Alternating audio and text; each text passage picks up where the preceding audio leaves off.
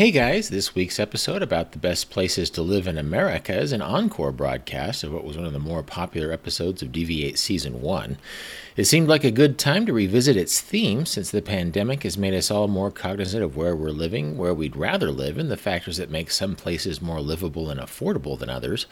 This discussion first took place in 2018, but I think you'll find its themes and methodologies are still relevant. Here it is. I think it's really important to just get real about what's actually important to you and where you live. Like we were talking about these top shelf hipster towns, they have a lot of cachet and they're very cool. And that does mean something to a lot of people. And that's fine if that is important to you. But maybe it's more important to you that you don't spend 70% of your income on your house.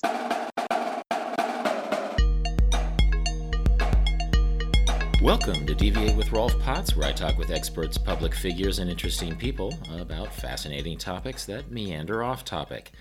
Today's episode is a celebration of, or at least a meditation on, the best places to live in America.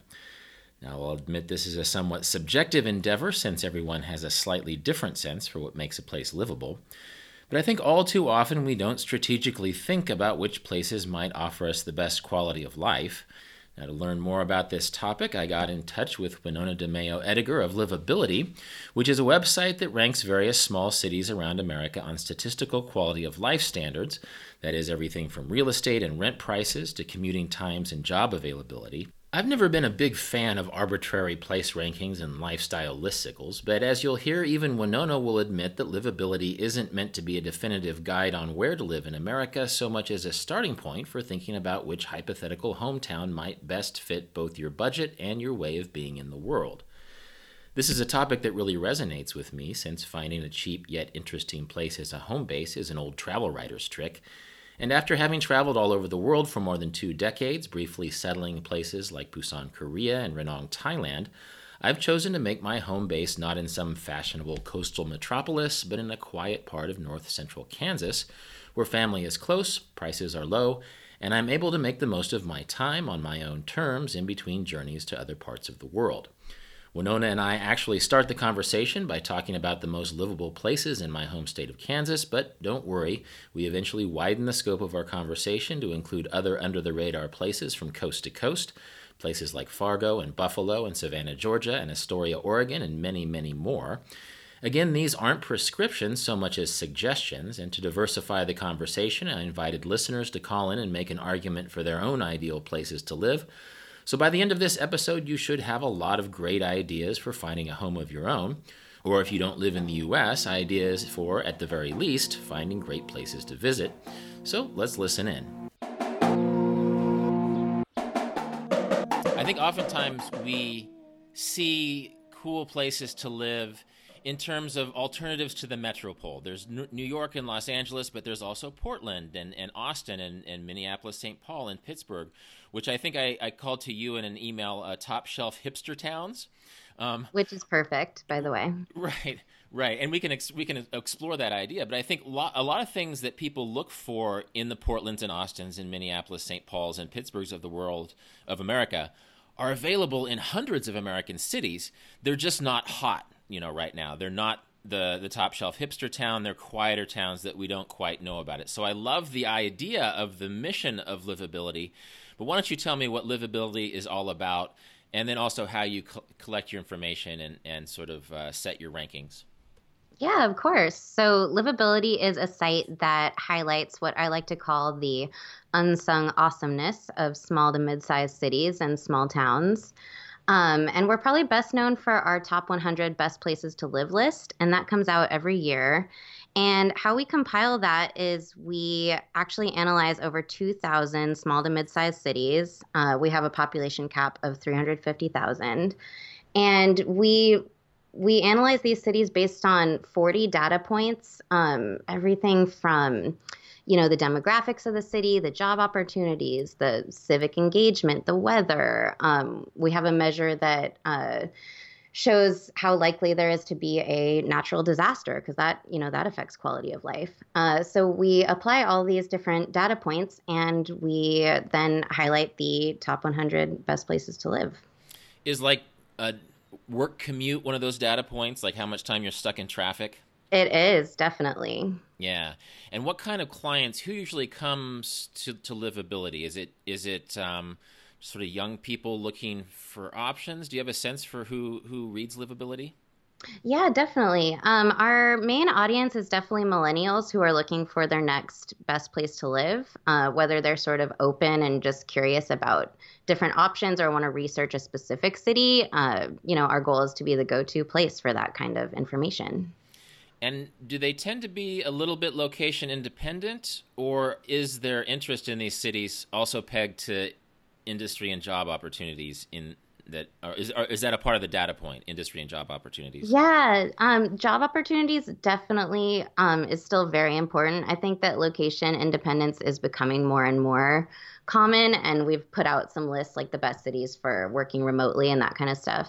I personally worked remotely for 5 or 6 years, so that is a topic near and dear to my heart. But it's interesting because the job opportunities and sort of these unexpected job markets and tech hotspots, that continues to be a really popular range of topics for us. So that's actually been kind of interesting to me. Yeah, well, in having our conversation, I'd really encourage listeners not to think about things in a top 10 list sense, but really just get them excited about the idea of the wide menu and palette of opportunities and places where they can live. I have some friends who live in big cities. I have a friend who lives in Los Angeles, and he had to he had to reserve a preschool for his kid before the kid was born. Like he was paying for the preschool before they were born. So I Oh my think gosh. oftentimes it's good to think not just in how fashionable or how many entertainment opportunities are out there, but really, how do we want to live our lives? How much time do we want to spend in traffic? How much time do we want to spend out hiking in nature? How much do we want to spend on a house, or how much of our yearly income do we want to dedicate to spending to a house? So hopefully these issues are the kinds of things we can think out loud about in a way that is informative without being prescriptive. And I know that while livability has lists and rankings, I think that even you would admit that it's less about the list than about the breadth of opportunities. Oh, absolutely. So I want to touch on Kansas, which is where I'm from and where I came back to for reasons that sort of dovetail with livability. But you said you're in Nashville. Does that qualify as a livability city? You know what? We are technically a little too big to be our own city, but our offices are actually closer to Franklin, Tennessee, which is a very cute, smaller city, and that does count. Okay. Yeah, and I think one dynamic that is going to come up is smaller cities near bigger cities. Cities Yep. that might have better housing prices and certain advantages. Maybe for raising families or something, but yet have access to those big cities. But let's talk about Kansas first, just because I want to sort of tell my own story. I'm from. Yes, please. All right. I'm from Wichita, which is a city I'm going to come back to because I'm very fond of Wichita, but. Through circumstances that are probably too complicated to go in here, I ended up living in the country not far from Salina, Kansas, which is sort of maybe a third of the way between Kansas City and Denver along I-70, smack in the middle of the country. And while Salina is not a city that I might put in my top 5 list, part of the advantage of living here is that I have a rural life and I really, really enjoy the quietness of the country. It's a great access city in that, it has a mall and things to shop for, but it also has an art center where you can see art films. Like some art films come to the Salina Art Center Cinema before they come to Wichita or Kansas City. I saw Moonlight and the Florida Project and all these great films, a 20-minute drive from my rural house. And then it also has the Stifel Theater, which hosts like David Sedaris and Ira Glass and the Marsalis brothers and Arlo Guthrie. It's a mid-size Art Deco cinema where touring acts come through. And because Salina is between Denver and Kansas City, oftentimes artists like Bob Dylan will go to the arena here in Salina and they'll play a show. So I saw Bob Dylan for $40 a few years ago, just because of the Wow. location. And I noticed I'm a little bit. I've traveled the world, but I'm sort of a Kansas fan. Kansas is not a place people know too much about. But I looked at the livability list, and there's 3 Kansas towns in the top 100, and one of which is number 2. So let's talk about these three Kansas towns. Just we'll zoom out to the entire United States in a second, but I'm curious to know Manhattan, Kansas, college town, Kansas State University was number two, It uh, was. and then there was also Overland Park and Lawrence. But let's start with Manhattan and what sort of data points put it so high on your rankings.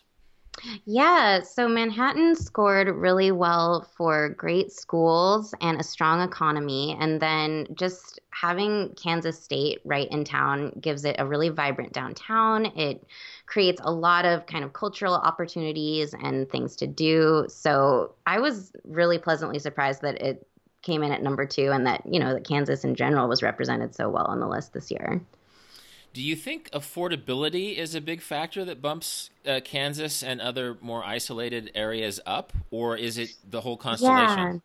I mean, I think it is everything, but affordability definitely, it's a huge, huge issue. And I think in general, Kansas does really well there because it is a more affordable state, but there are these cities there that are really vibrant and, have a lot of cultural opportunities like you're talking about where you live. They're just places where you can still afford to live, but you don't have to sacrifice a fun, engaged life for that affordability.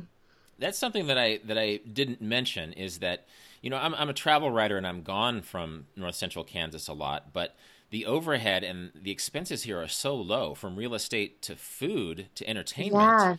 Um, I went to Lindsborg, Kansas yesterday, which is a town I'm going to mention in a second. I treated my friends to 5 beers and it cost $15. That's like one beer in parts of Manhattan. So, Yes, absolutely.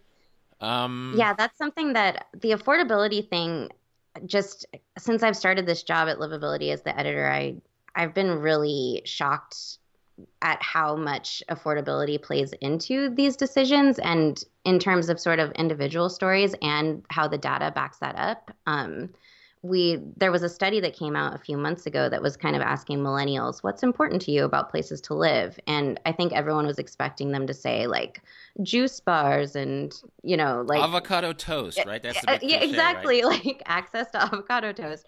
But it was affordability. It was, can I afford to live in this place? That was the number one thing. And I think that's just really telling. So, and it makes perfect sense in aligning with why Kansas is represented. Well, I feel optimistic. I feel like it is millennials who are going to rejuvenate through their very practicality these more isolated places. I don't think we need all the cool people to cluster in Portland and Pittsburgh and Minneapolis. I think it's good that thoughtful people living deliberate lives are coming out to the Manhattan, Kansases and the Fargo, North Dakotas of America, to hint at a name that will come up a little bit later. I totally agree. Yeah. Yeah.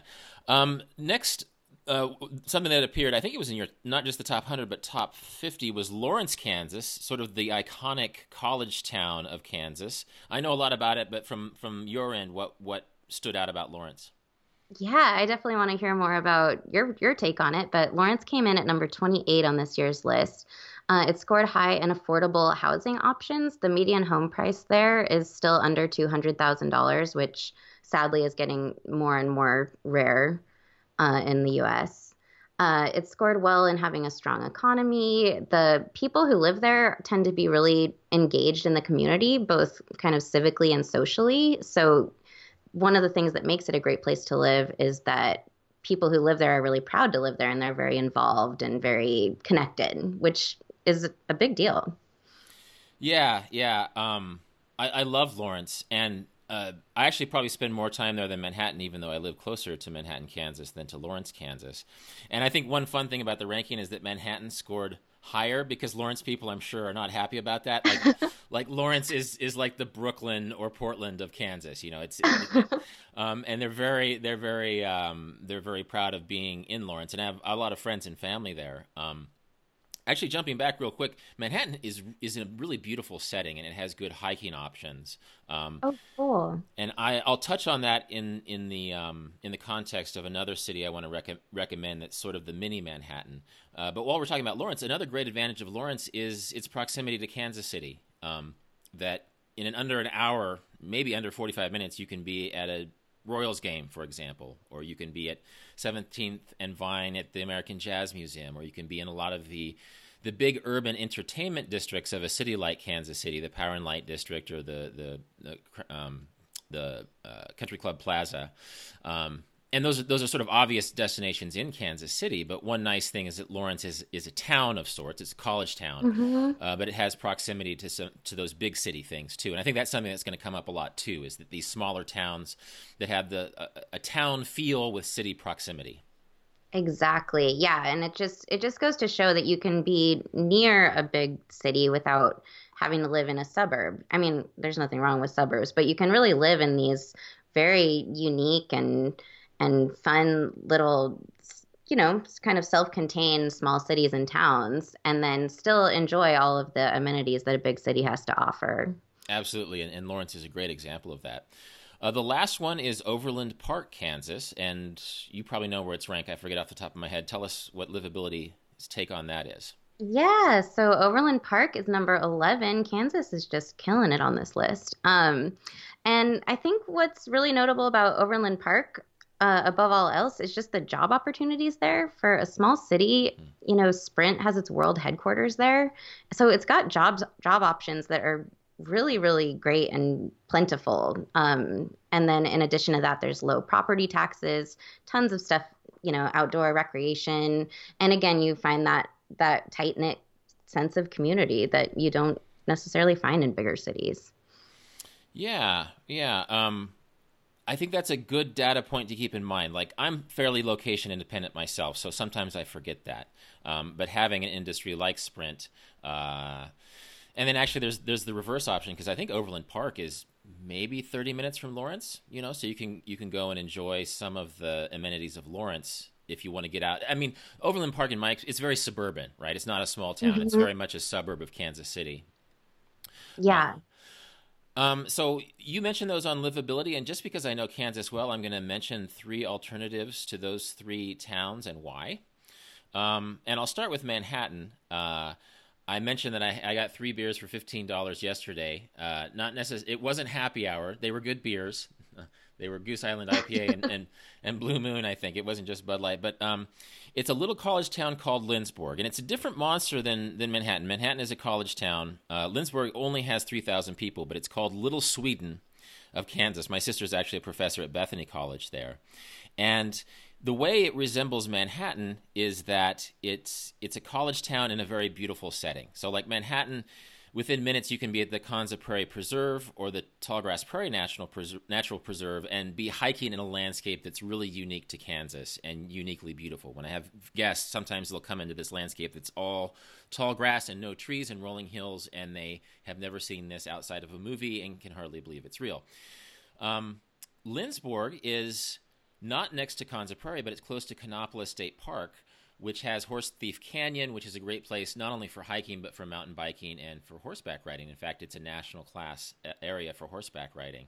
And then it's not just small town, but super small town feel. It's very friendly, and it sort of has its Swedish distinctiveness that you can go downtown and see Dala horses, eat Swedish food, buy Swedish souvenirs, have coffee at little coffee houses and beers at pretty friendly local pubs. So that's my Manhattan parallel. That sounds amazing. I am taking notes over here, just FYI. Awesome, yeah. And when I put out, I'll get in a second to when I put out requests on social media for suggestions, I think that I guess there's only one Little Sweden in Kansas, right? But I think there's other little towns that have good housing prices and are close to cool stuff. I mean, another advantage of Lindsborg is that it's 30 minutes from Salina, which has art cinemas and has national touring acts, but 60 minutes from Wichita, which has even a great airport and great restaurants and other things that I'll get to in a second.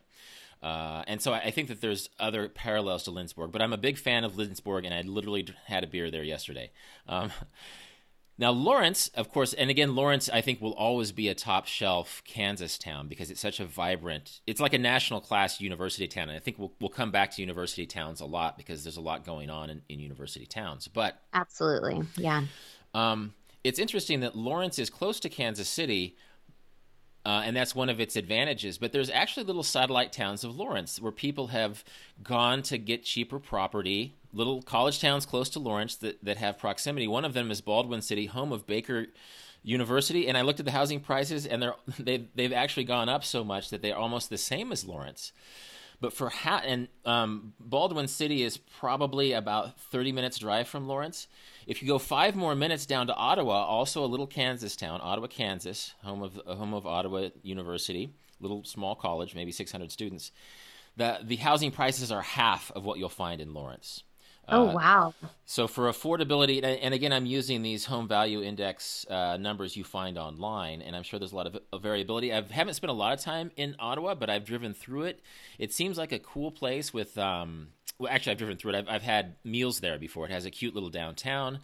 It has interesting houses, and it is under $100,000. Its home value index is not just under $200,000, but it's under $100,000. And while my hard data on Ottawa is lacking, I think the fact that it's 35 minutes from Lawrence and not that much further to Kansas City and under $100,000 for a house means that that's a place that a millennial who is strategic, or heck, a boomer who's looking for a place to retire, that's something to keep in mind. Definitely. And then the last one is this is where my homer really kicks in, is Wichita as a counterbalance to Overland Park. And Wichita is a lot different than Overland Park. And in fact, when I was growing up, we sort of saw Overland Park, the Shawnee Mission schools up there, as sort of the rich kids, right? Like they had in the 80s, they had a hippie day and at Shawnee Mission East, and they accidentally put a Mercedes sign instead of a peace sign on their banners. And were the source of national ridicule. Now, I don't want to slag on Overland Park because obviously there's a lot of good factors there, but Wichita is a place that has, it's a post-industrial town. They used to make airplanes there, that has a lot of advantages of towns like Pittsburgh, for example, that have become fashionable. It has diversity. It has great food. It has a lot of brew pubs now. And again, it has value. It's not an expensive place to live. Let's see, it is less than half of Overland Park. The index I saw on Overland Park, and again, Overland Park is a wealthy suburb of Kansas City. I'm trying to see, it's almost $300,000, whereas the index for Wichita houses is $120,000. Oh, wow. So real estate wise, it's a place. And this is another interesting aside, is that I had a friend who was writing a destination guide for Thrillist, and I sent him to talk to some of my friends in Wichita because Wichita was on his list. And this might be a tip, and we can get to this later. If you're interested in a town, find someone who loves that town, because he talked to my friend Mike and Michael and Jed, and he wrote this glowing review for Thrillist because he went to all these super cool pubs that have opened up in the last 2 or 3 years. These restaurants, there's like a Vietnamese food scene in Wichita that has made the New York Times. And so, I love that. That's awesome. Yeah, and I feel like maybe Wichita isn't alone. That's someone from the Omaha or Little Rock or Tulsa could make a similar argument, but for half the price of Overland Park, Wichita is a pretty cool place that surprises me. I grew up there, but it surprises me every time I go home. Which is a great quality in a place. That's one of my favorite things about Nashville as well. Yeah. And down the line you can riff on Nashville, but I feel proud of Wichita every time I travel back through and see the cool new donut shop or the innovative brewery. And even Salina, where I live, has a brew pub. It's a town of 50,000 people, but it has a brew pub that uses a lot of local ingredients. There's a research institute here called the Land Institute. I actually interviewed a guy from that recently to talk about sustainable agriculture, but they use this new grain in their IPA that's been developed locally. So I love it. Anyhow, I don't want to just be a Kansas promoter this whole episode. So let's go to the livability picks. Now there's 100, and in the show notes, readers or listeners can go and look at the livability links. But let's talk about the cities that you mentioned to me in the email, and why of the top 100 towns they stood out to you. Yeah, so I kind of just chose a selection that I thought were varied and offered a lot of different lifestyles for different interests. And most of these are on the top 100 list, but not all of them actually. So we're kind of going off the list a little bit. Some of them are on the affordable list though, right? Exactly. Yes. Okay. All right. Yeah. So we can actually start with the best affordable places to live list, which the number 2 city on that one is Buffalo, New York. This is just a really great, changing, evolving city that is still ridiculously affordable. The median home price there right now is $76,000. I saw that.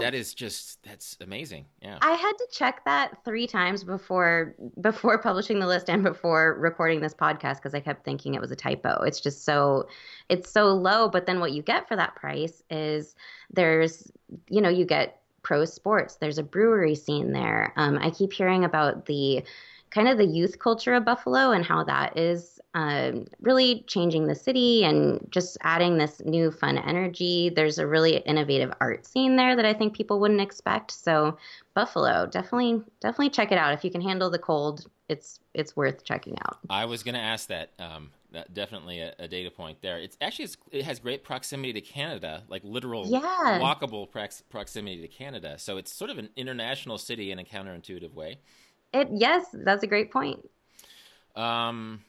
Yeah, actually, when I put out a call for suggestions on social media, one person posted and say, "Hey, I just got to Buffalo, never been here before, but it's blowing me away. I love the vibe here." So that's what I keep hearing, and it is. I love cities that have that kind of unexpected element to them, like I mentioned earlier, and just sort of you get there and you're like, where am I? What is this magical place? I felt that way when I first visited like Chattanooga, Tennessee, for example, and Ashland, Oregon. I just love that. I love this topic. Yeah.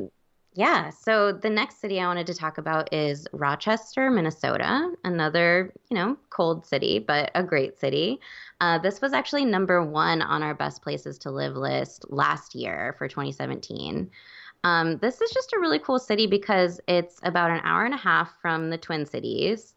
But the home prices there are right around $200,000. So, it's not super cheap, but it's definitely still counts as affordable. But what makes it extra affordable is that the Mayo Clinic is there, which means that the job opportunities there for really, really good quality, high paying jobs are plentiful. And they're always looking for more residents to fill those jobs. So you get a really, a population there that's well educated, well paid. So that brings in a lot of culture and diversity. So it's a really special, interesting little self-contained city. And then I got to give a shout out to a Tennessee city next. I wanted to talk about Kingsport, Tennessee. Have you ever been to Kingsport? Not only have I not been to Kingsport, I had to look it up when I saw it on your list. Wow. Yes, I highly recommend you check it out. It's part of the Tri-Cities over in East Tennessee, which includes Johnson City and Bristol. It is that part of the country in general is just stunningly gorgeous. Everywhere you turn, it's like just takes your breath away, beauty. The median home price there is $124,000. The outdoor opportunities there's just so much stuff to do. And then I have to tell you, when I was brainstorming the cities to add to this list, I mentioned Kingsport in the office, and sort of everyone around me just started yelling, Pal's Restaurant. Make sure you talk about Pal's Restaurant. So there's a restaurant there, Pal's Restaurant. And I'm not going to mention any names, but certain coworkers say it has the best hangover food in the country. So, I mean, I felt like I had to mention that. I love it. Have you heard of the trash plates and garbage plates in Rochester, New York? No, but I want to. Yeah, actually, that could be its own book. Like road tripping the hangover food of America. I think. Oh wow, let's do it, Rolf. Awesome. It can be a TV show. Yes. Hangover USA. One thing I noticed when I was looking up Kingsport, it's also close to like Sevierville and Pigeon Forge. I'm not even sure if I pronounced Sevierville correctly, but I know that those are sort of mountain towns, right? Yeah, definitely. There are these kind of mountain resort towns in the Smoky Mountains. There's Dollywood there, which is obviously a bucket list item for many of us. There's lots to do in terms of hiking and outdoor stuff. And then there's, amusement park, shopping, food. So yeah, it's just, there's a lot around it, but it's very much like its own little city. All right. I might have to road trip through there. Okay. What's next? Highly recommend. What's next on your list? Yeah. So next up is Fargo, North Dakota. And Fargo shows up on so many of our lists. It's just the city that just keeps popping up on my radar for so many different reasons. One thing that I think is really interesting and unexpected about Fargo is that it has a really vibrant startup scene and art scene that's happening right now. There's just a lot of young people moving there and a lot happening. And I think a lot is happening because a lot can happen there because you can afford to live there. And there's just opportunities. Fargo is one city that actually came up in an article we did a few months ago that I really loved, where we interviewed travel writers and just said, hey, you could live anywhere in the world. Why do you live where you live?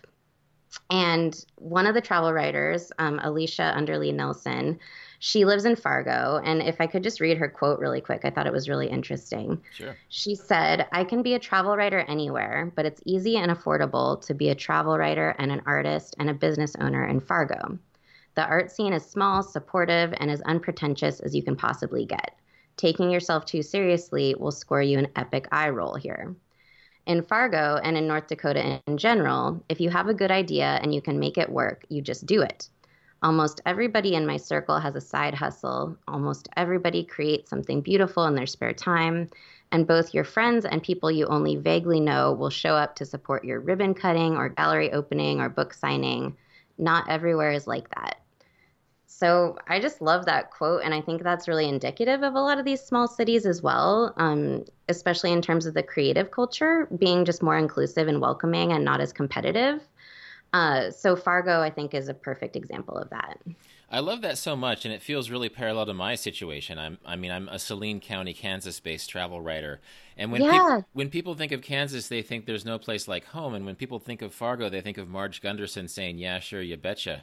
Yes, and so exactly. It's these two places that are competing against these major successful motion pictures and/or television shows, and so the fact that there's just all this awesome stuff and actual just sort of vibrant arts communities that's really about collaboration instead of competition. I love to hear that. Yep, I love it too, and I think that alone to me is just makes it worth looking at these places as alternatives to the big cities. I mean, just being able to kind of do your thing and feel the support of your community around you, and just feel that there are options and opportunities rather than you're sort of fighting for for these limited, scarce opportunities. It's just, I think that creates a higher quality of life. Yeah, no, I like it. I've noticed that 3 of these 4 recommendations so far are very cold places. So it sounds like if you can get a down coat, then you can really if you don't mind being cold for a big chunk of the year, then there's a lot of opportunities in these forgotten but yet now being re-remembered parts of the American North. That is definitely a theme. So what's next? What do we have next? Yeah, so next, let's go deep down south and go to Savannah, Georgia. Have you ever been to Savannah? I have, and yeah, actually, I went on a travel writing assignment, sort of kayaking around off the coast of Savannah, not Savannah that's proper. Awesome. Yeah, and it's funny that having gone through, it's a beautiful place, and in my mind, it's so tourist friendly that I assumed it wasn't affordable. That was my exact thought about it. When it popped up on our affordable cities list, I said this must be some kind of error. But in fact, the median home price is right around 200,000, about 219. It's one of those cities that it's so touristy, so vibrant. There's all this history and food and beauty. I just had to mention it because I felt the same way. How is this still fairly affordable? Yeah, and I often think of it sort of in the same vein as Charleston, which is also on the coast, but it's cheap. It's a lot cheaper than Charleston. It is. Yep. And I agree completely. And unlike a lot of our other recommendations, it's not super cold in the winter. So no, it's sure not. So if you like that deep south warm weather, then definitely check out Savannah. It is almost by reputation like a top 5 iconic beautiful southern town, Yes. New Orleans might be off your chart, but again, the Charlestons and the Savannahs and these other places that just call forth, Spanish moss on the trees and sort of a slower pace of life. Exactly. It's so beautiful. You assume that you have to pay top dollar for that beauty, and that's just not true. Love to hear it. Yeah. Yeah.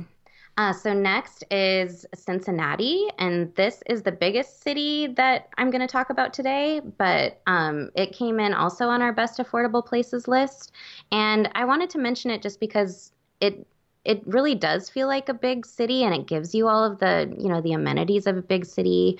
You get the pro sports teams, you get the restaurants, you get just sort of that metropolitan feel, but it is so affordable to live there. The median rent is only $649, Wow. which is, less than, I feel like that's about less than half of the current average. It's just a very affordable place to live. And it's another one of those places that, even just the price of going out for beers with friends is, kind of similar to what you were talking about earlier. And that's really, it seems trivial, but it's really important.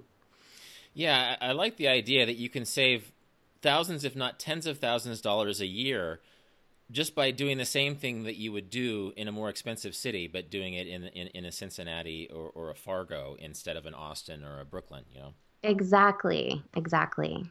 Yeah. Actually, well, I'll get to this later. I'm curious about Ohio because having road tripped through Ohio many times without having stopped there very much. Actually, I'll just touch on it right now. Like I know Yeah. the comedian Dave Chappelle, he moved back to Yellow Springs, Ohio. You know, just sort of a Yeah. semi-rural, sort of little college or post-college town, and I love that idea. I mean, I that's so awesome that he did that. That he didn't when he became, independently wealthy, his happy place was not a big city, but this funky little town in Ohio. Yeah. Ohio in general, I think that's another place that just keeps showing up, popping up on my radar and popping up on, in different ways on livability. Yeah, Athens, Ohio was recommended to me. Um, Oh, yeah. I've heard good things about that too. yeah, okay. Sorry for the aside, but I was just Oh, curious. it's all good. Okay. Yeah, and then the final place that I wanted to talk about today is kind of a personal recommendation just because it's one of my favorite cities in the world, and that's Astoria, Oregon. I'm from Oregon, and Astoria is one of my favorite places. Have you ever been, Rolf? I've been through, I've been to some Oregon beach cities, but just because of where I lived when I lived in Oregon, I went straight out to Lincoln City, and then Sure. I went to like Hunts Point or some of the state parks that are proximal to, oh, not Hunts Point, Harts Cove, or some of the places that were proximal to Lincoln City, and so maybe like I know that Astoria is beautiful, but also like most Americans, I think of the Goonies or maybe One Of Flew Over the course. Cuckoo's Nest, and so Yes. so preach. Preach, sister, on the Oh glories my of gosh. Astoria. I've been waiting my whole life for someone to say that. So Astoria, I think, is just really special because, the Oregon coast is pretty iconic, and everyone who visits, like you're saying, you tend to go to Lincoln City, Cannon Beach, Newport, and those are all beautiful beach towns. But Astoria is way up in the northwestern tip, and it definitely doesn't feel so much like a beach town as more of this sort of time traveler, like salty port town. And I've always loved that vibe in general. But Almost like a Astoria, like a Norwegian fjord town or yes, something. yes, exactly. Yeah. It's definitely one of those places you get out of your car and you're like, where am I? This is and when am I? Like it's just very cool. There's an old movie theater. There's lots of breweries, really great food. Yeah, there's a large like Scandinavian population that has a great like effect on the culture and lots of kind of quirky stores and festivals, that kind of stuff. So yeah, it's just a couple hours from Portland. It's just this little gem, and I just love it. I think if anyone's ever in that area of the country, it's worth popping over there, and also worth checking out as a place to live if you're like that kind of place. Especially because Oregon is getting ridiculously expensive. I feel like it just gets more and more expensive as we speak. But Astoria is still affordable-ish. It's about 239,000 is the median home price, which for Oregon is very, very affordable. Yeah, I went to college in sort of exurban Portland, not suburban, but exurban Portland, and I oftentimes joke that if I had just spent tuition money on real estate instead of tuition and just waited for 20 years, then I'd be living pretty today. That is Uh, so accurate. Yes. yeah, no, I looked at the prices on Portland. It is, of the top shelf hipster towns that I've been mentioning, it's by far the most expensive. It's crazy. I mean, my partner and I actually we lived in Nashville for a few years, and then we were both from that area, and so we a couple years ago we decided we were going to move back just because we missed our families and stuff, and it was a really rude awakening to realize we had been priced out of our own hometown, basically. That's just not a good feeling. Yeah, that's a bummer, especially because there's so much to love about Portland, so much to love about that city. Absolutely. Yeah. We'll preach on Nashville or Greater Nashville for a second, and then we'll go on to my listener picks and riff a little bit on what people have been telling me have been great little cities. Yeah, sure. That sounds great. So I'm just a huge fan of Nashville in general. I actually came here for just a 3-day weekend, and I think within about 6 hours of stepping off the plane, I realized this is where I want to live. And 6 months later, I had sold all my stuff and showed up back in Nashville. It's a really, really friendly city. It definitely has that sense of Southern hospitality, but then it's also a progressive city. There's amazing food. I think the creative culture here is, kind of like we were talking about with Fargo. It's just very welcoming and inclusive. The vibe here is very much like, what creative thing are you doing? And how can I help you do it? And how can you help me do my creative thing? And I love that energy. And then, of course, just having live music everywhere all the time and a lot of times for free it's such an awesome bonus. Yeah, that's really the reputation of Nashville is music. Yeah, And so it's nice to hear that that's branched out to other kinds of creative expression from the sounds of it. absolutely. Yeah, I think that a lot of just all kinds of creative industries are really growing here. And like the food scene is amazing. There's a lot of writing and storytelling happening, lots of art stuff. It's a really cool place to be. And it's growing really fast like a lot of places, and the growth isn't always good, but I think in general we're moving in the right direction. It's another place I haven't been. I'm really sorry, Tennessee. I've spent a lot of time in Memphis, and the barbecue there is fantastic, but I have not been to Nashville, which Oh is a my shame. gosh, Rolf, you got to come up. We will host you at Livability. We would love to have you. I love it. You're in trouble because I'm going to do that. Yay. Well, I'm going to go on my listener picks, and it's interesting that the by far the most recommended town was not Nashville, but Asheville, North Carolina. Sure, yeah. And so the top five, just to sort of frame things out here, was Asheville, North Carolina, Traverse City, Michigan, Marfa, Texas, Charleston, South Carolina, and Bend, Oregon. So let's touch on Asheville because I've been hearing about Asheville forever. And certainly it's appearing in the top 100 of livability, right? It is. Yep. This year it was number 36. Yeah. And I guess that leads to a question. We'll just pick on Asheville as an example of this, is that every time I hear about Asheville, it sounds like the Santa Fe of, the mountain south. Uh-huh. Yeah. It's an outdoor town. It's a little bit hippy dippy and progressive and great arts and food and just weird, natural food stores and stuff. But Santa Fe, which is a lovely place, is just cripplingly expensive these It days. is, unfortunately. And so and this is a hypothetical that you can't really answer, but we can riff on it. Is popularity ruining Asheville? Is Asheville, is does this become a problem? Portland has become extraordinarily expensive, for example. Yeah. Yeah. Is Asheville headed the way of Santa Fe, or is there a way to determine that? What are the livability thoughts on Asheville? Yeah, these are all great questions. Asheville, it definitely is still a great city, and it's getting more expensive, but it still is, it's doable. I think what's interesting about Asheville is I think in a lot of ways they are trying to be really mindful about the growth, and growth is actually one of our data points. So like for our top 100, a city really needs to be growing to make the list, because that to us is a positive thing, and it means more opportunities, and it means kind of the city's on the up and up. So, growth is good, but it's so tricky how to manage that and how to maintain that affordability. Yeah, I kind of see Asheville, maybe the opportunity with Asheville, in addition to the city, is like you're talking about in Kansas, some of those really, really cool smaller towns outside of Asheville. I'm obsessed with a town called Black Mountain that's pretty near Asheville. So there's a lot of like potential for it to sort of grow outward into these very quirky little small towns. But yeah, it kind of remains to be seen how that'll pan out. I can see that.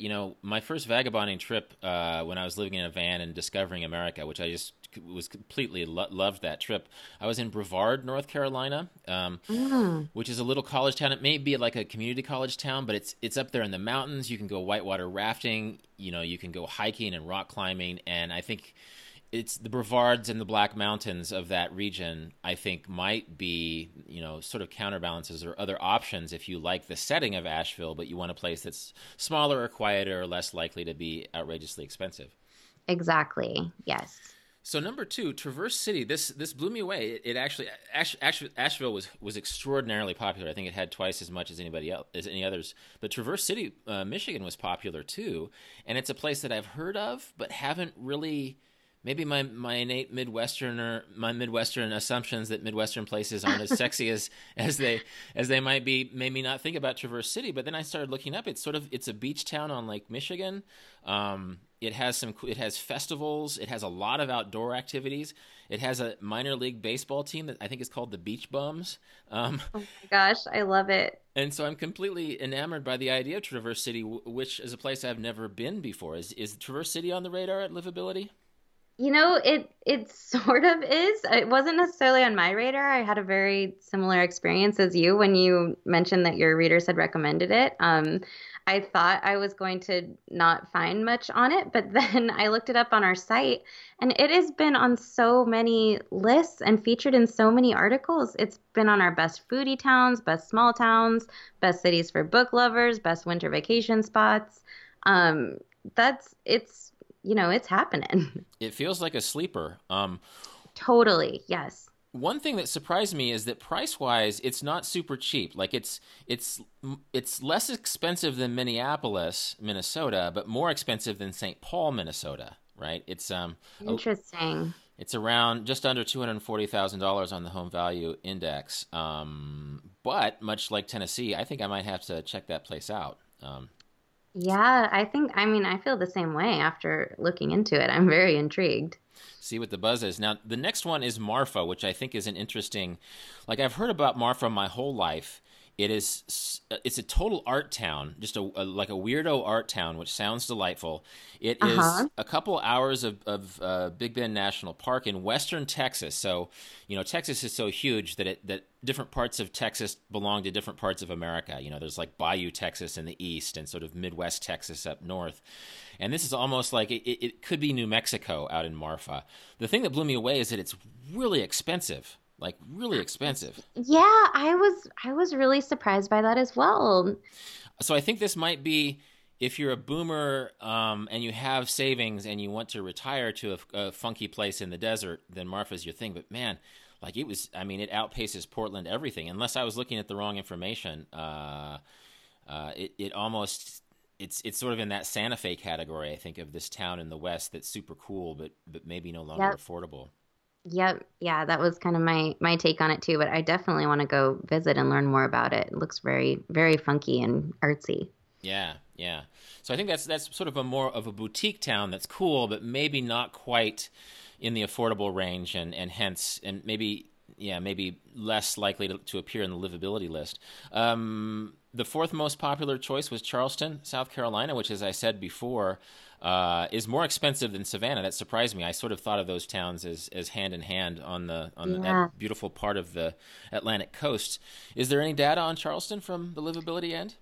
Yeah, so Charleston came in at number 27 on this year's top 100 list, and it scored really well in the economic indicators. So there's good job opportunities. It's just, good, just a strong local economy there. It scored well also in education. There's the college there. They have, again, a very engaged community that I think people in Charleston have a lot of.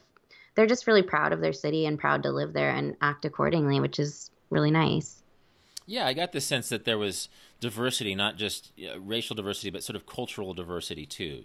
Yeah, definitely. A night on the town gives you a lot of different options. Yep, exactly. All right, so the last one is maybe close to your heart too. Bend, Oregon. Did you spend any time there coming up? Yes, Bend is close to my heart as well. Bend is a really cool town. A lot of people I know that are from the Portland area are sort of migrating over to Bend. It's just awesome for people who like the outdoors. And then I think what also makes it really special as an Oregon city is that it is sunny there. So that is definitely holds a lot of appeal for those of us who are used to the gray skies of the rest of the state. The dreary winters, that was one thing. It's not cold in Oregon, but man, those winters are gray.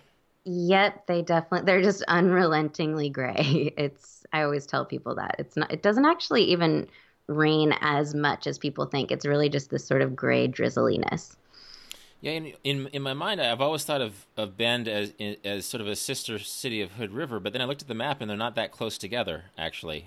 One's on the Yeah, Bend is Columbia. out in eastern Oregon, and I mean, it's a beautiful place, and it's definitely one of those places that has a really up and coming like youthful energy and bringing with that is a lot of, kind of brew pubs and that emerging art scene and all that fun stuff. Yeah, I looked up its home value index though, but it's above 400,000. It sure is, unfortunately. Yeah, I was trying to find more Oregon cities that we could talk about for affordability, and it's getting harder and harder. So what are some factors that maybe if my listeners are thinking, yeah, I want an affordable and cool place where I can sort of exercise my happiness. What are things to look for? How can, besides rankings like livabilities, how can we find places? And what are some things to keep in mind as we're looking for the best places to live? Yeah, oh, it's such a good question. It's one of my favorite questions. I think I hope this isn't too woo-woo, but I think kind of following your curiosity is a really good way to start going about this. Like just personally, I just was always curious about Nashville and I just booked that weekend trip and I didn't know it was going to change my life, but it did. So I think that there's definitely something there and kind of if you have a little spark of curiosity about a place to explore it, both, researching and talking to people, but, just go spend a weekend there and see if you get that feeling of this is where I'm supposed to be. But then in addition to that, I want to tell people to read our site, of course, because we have articles every day about different places, and we get writers from all over the country to just talk about different places that are special and interesting and unique. And I just love reading these different narratives and insights about that kind of thing. And then I think it's really important to just get real about what's actually important to you and where you live. Like we were talking about these top shelf hipster towns, they have a lot of cachet and they're very cool. And that does mean something to a lot of people. And that's fine if that is important to you. But maybe it's more important to you that you don't spend 70% of your income on your house and that you have money to either travel other places or to, get involved in the community or practice a hobby or something that means a lot more to you. I think that we all just have different priorities and there is a place for each of us where we can truly live according to what those priorities are. Okay, keeping in mind the different priorities that inspire us to live in different places, I put out a call to listeners to make a case for their own favorite places to live, and I got a great response, which I'm going to share now. I got suggestions from people in all walks of life, including best-selling travel writers, lifestyle bloggers, and the touring musician Gooding, whose music you should check out if you haven't already. I put a link to his website in the show notes at rolfpotts.com/deviate. These suggestions span the country from New York, Massachusetts, to Florida and Tennessee, to Illinois and Ohio and New Mexico. The first suggestion, as you will hear, comes from Adam Carlin, a travel writer for places like BBC, World Hum, and Lonely Planet. Like me, Adam shares a reluctance for making definitive lists and rankings of destinations. Best of lists, he says, can be misleading since it presumes that if you go to X or Y, then you will have a good time. But the you in question can vary according to age and race and gender and even how you react to certain kinds of weather.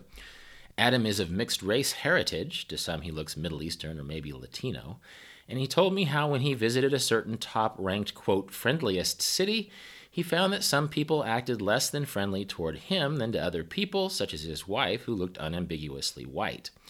Adam's point here is not that people of color are going to feel uncomfortable everywhere they go in America, but that each community has its own vibe and you should trust your own individual instincts and sensibilities before you decide which place is the right one for you. Now, I don't have time to share my entire conversation with Adam, but I will kick off my series of listener recommendations with his suggestion of a great little mountain community in Virginia. Here goes. I guess some people say Stanton, but no, Staunton, Virginia. Yeah, it's out in the Shenandoahs. I can't remember off the top of my head how many hours west of Richmond. I want to say a couple hours. It's a really beautiful town for one. It's retained a lot of its historic architecture, which for me is a big draw for any kind of place. I mean, I'm not a fan of kind of suburban American cookie cutter architecture, but the building, you get a real distinctive sense of place when you're walking on the street there. It's surrounded by a lot of natural beauty. There are a few colleges there, so it's got small colleges, so it has that, that youthful vibe. There's a lot of the usual, not a lot of nice little cafes and restaurants and walking distance. And then it also has this Shakespeare Theater. I think it's called the American Shakespeare Theater. And it's actually built in the fashion of the Globe. And it's really cool. It attracts Shakespearean actors from around the world who kind of rotate in and out of that company.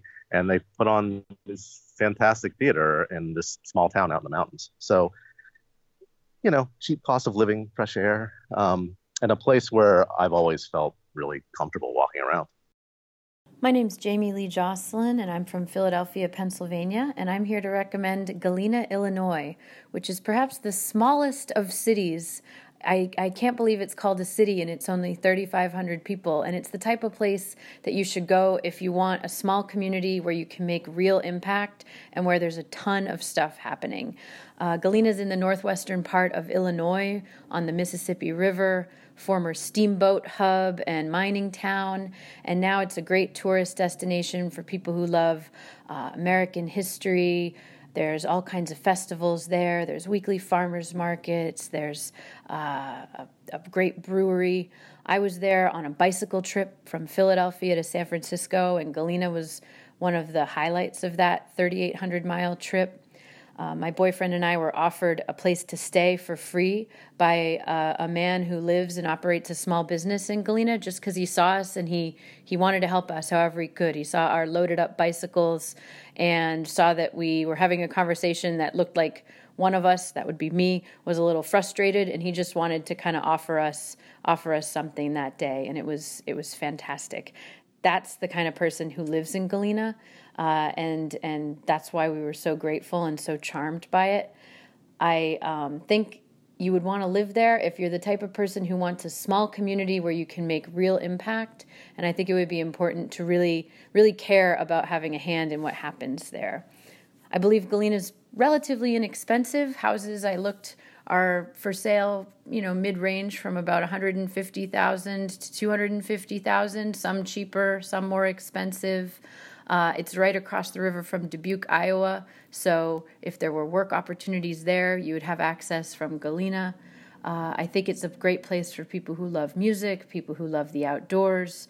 I believe there's skiing not far in the winter, and I've never lived in Galena, but it is a fantasy of mine, and I know at the very least I'll be back there for a vacation at some point in the future.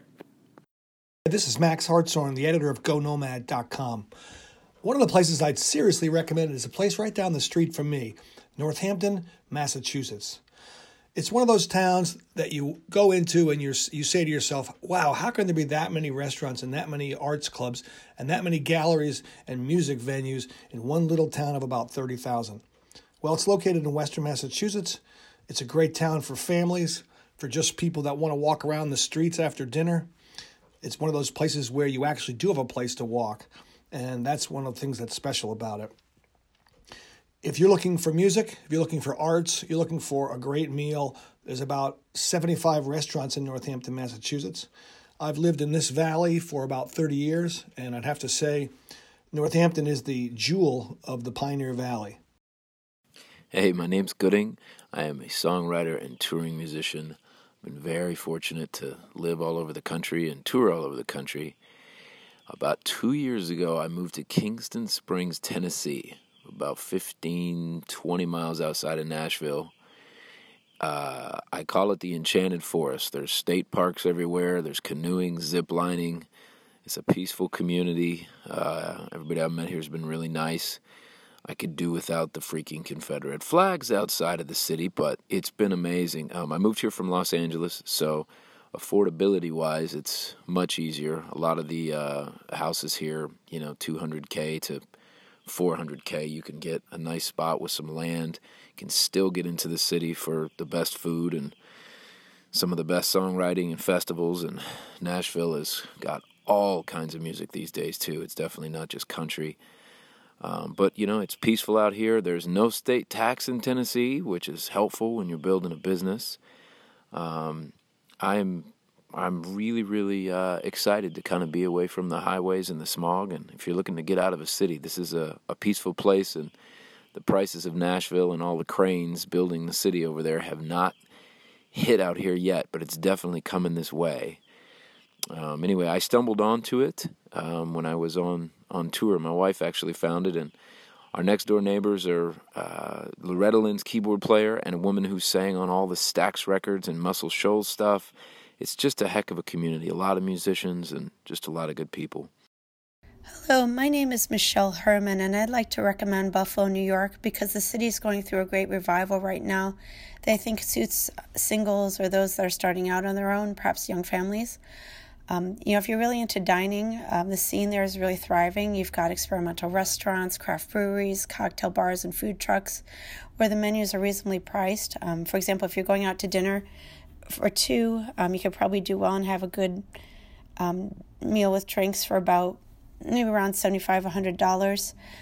But if you're still a fan of a dive bar or a good wing joint, don't worry, you'll still have those around. If you're looking for things to do on the weekends, there's sports teams, park system, music venues, art galleries. You won't get bored easily. And there's a lot of great up-and-coming neighborhoods. They're known for shopping, like Elmwood. Elmwood Village is really cool, too.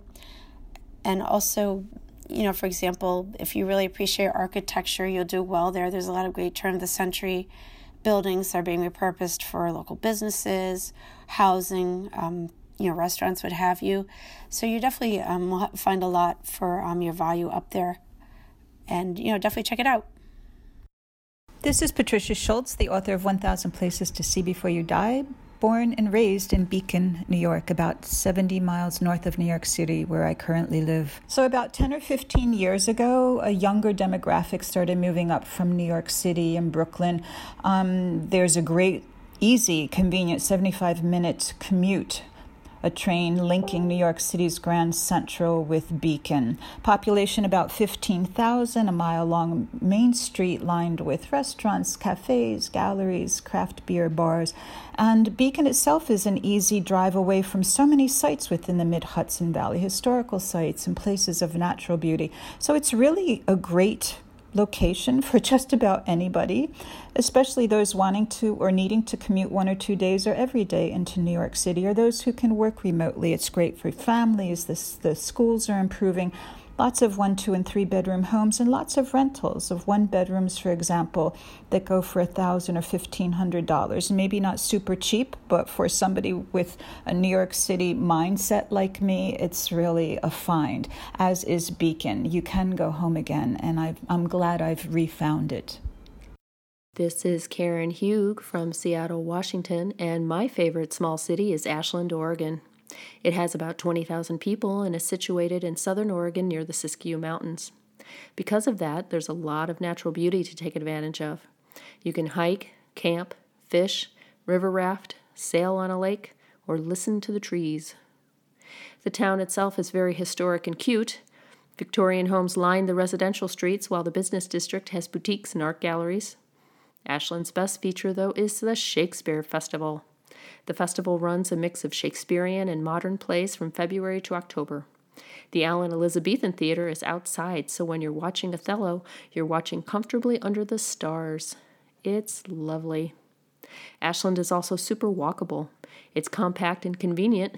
Restaurants and cafes may not have the cheapest meals, but you'll find fresh organic food and good wine. Finally, the best thing about Ashland for me, a Seattleite who lives with lots of rain, is the weather. It's got mild temperatures in winter and warm California-like days in summer. Hi, my name is Dinty W. Moore. I'm recommending Athens, Ohio, a perfect small college town. You can still find a nice, comfortable house with some land outside of town for under $100,000. In town, closer to the action, you can buy a very nice small house for, $150,000 or so. For $200,000 to $215,000, you can get a 5-bedroom sprawling old home with pocket doors, oak trim, and a back staircase. So understand that Athens is small, not at all big city. I'm told it is a tough place to be single, but for families, married retirees, it is quite amenable, and a great location for anyone who likes to hike. We are surrounded by state and federal forests and game lands. We have a great bike path. And the local food scene is amazing. Small organic farms, local pork and beef producers, locally roasted coffee, locally harvested dried beans, all manner of eggs, and local cheese and local dairy. You get it. And most of the in-town restaurants go out of their way to use these locally sourced ingredients. Our farmers market regularly makes the best 10 lists, and for good reason. This is a foodie heaven, especially if you like to talk to the folks who grew the food before you taste it. If you think you know Ohio, understand that Athens is really a different place, tucked away down in the foothills of the Appalachian Mountains. As my friend Mike once said, springtime here is so beautiful, it will bring tears to your eyes. My name is Stephen Gray, and I'm a photographer in Pensacola, Florida. I'm here recommending Pensacola as one of America's most livable cities. Historic downtown Pensacola is in the midst of a full-scale renaissance with plenty of cultural opportunities, award-winning restaurants. It's also 15 minutes away from the world's best beaches. In regard to affordability, the cost of living remains low. It's still easy to find a 2-bedroom apartment for less than $900 per month. I currently pay $895 a month for one only 10 minutes from downtown. Utilities are also extremely affordable. Pensacola is a low-key town that's got plenty to do for families and young professional singles. It doesn't have the same variety of attractions you'll find in a larger city, but what it has is quality. Downtown has an active art scene and nightlife. During the day, the parks, beaches, and university walking trails offer plenty of opportunities to get outside and enjoy nature.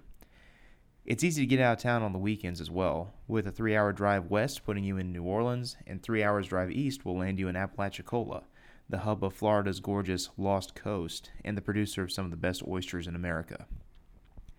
I'm a lifelong resident of the greater Pensacola area, so naturally I'm a bit biased.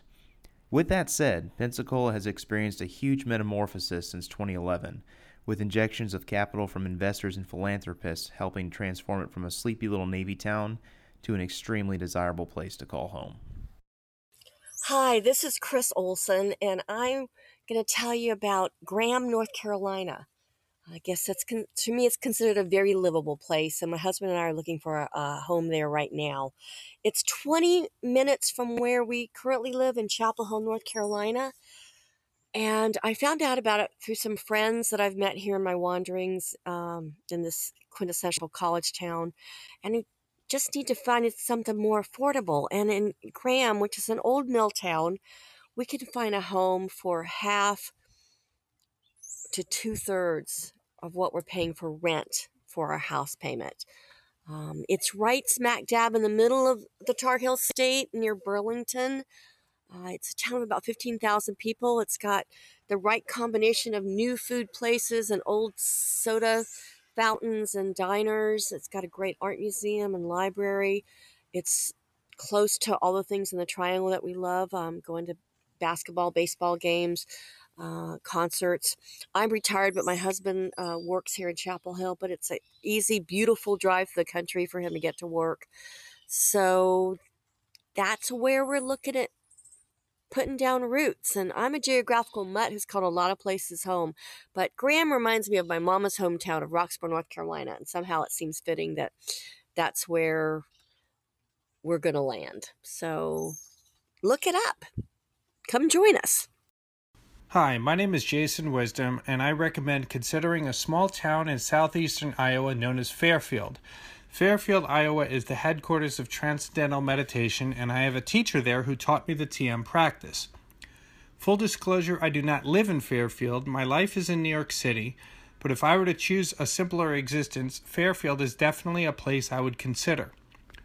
Housing is very affordable. In 2018, you can buy a 1,500 square foot, 3-bedroom, 2-bath house for $90,000.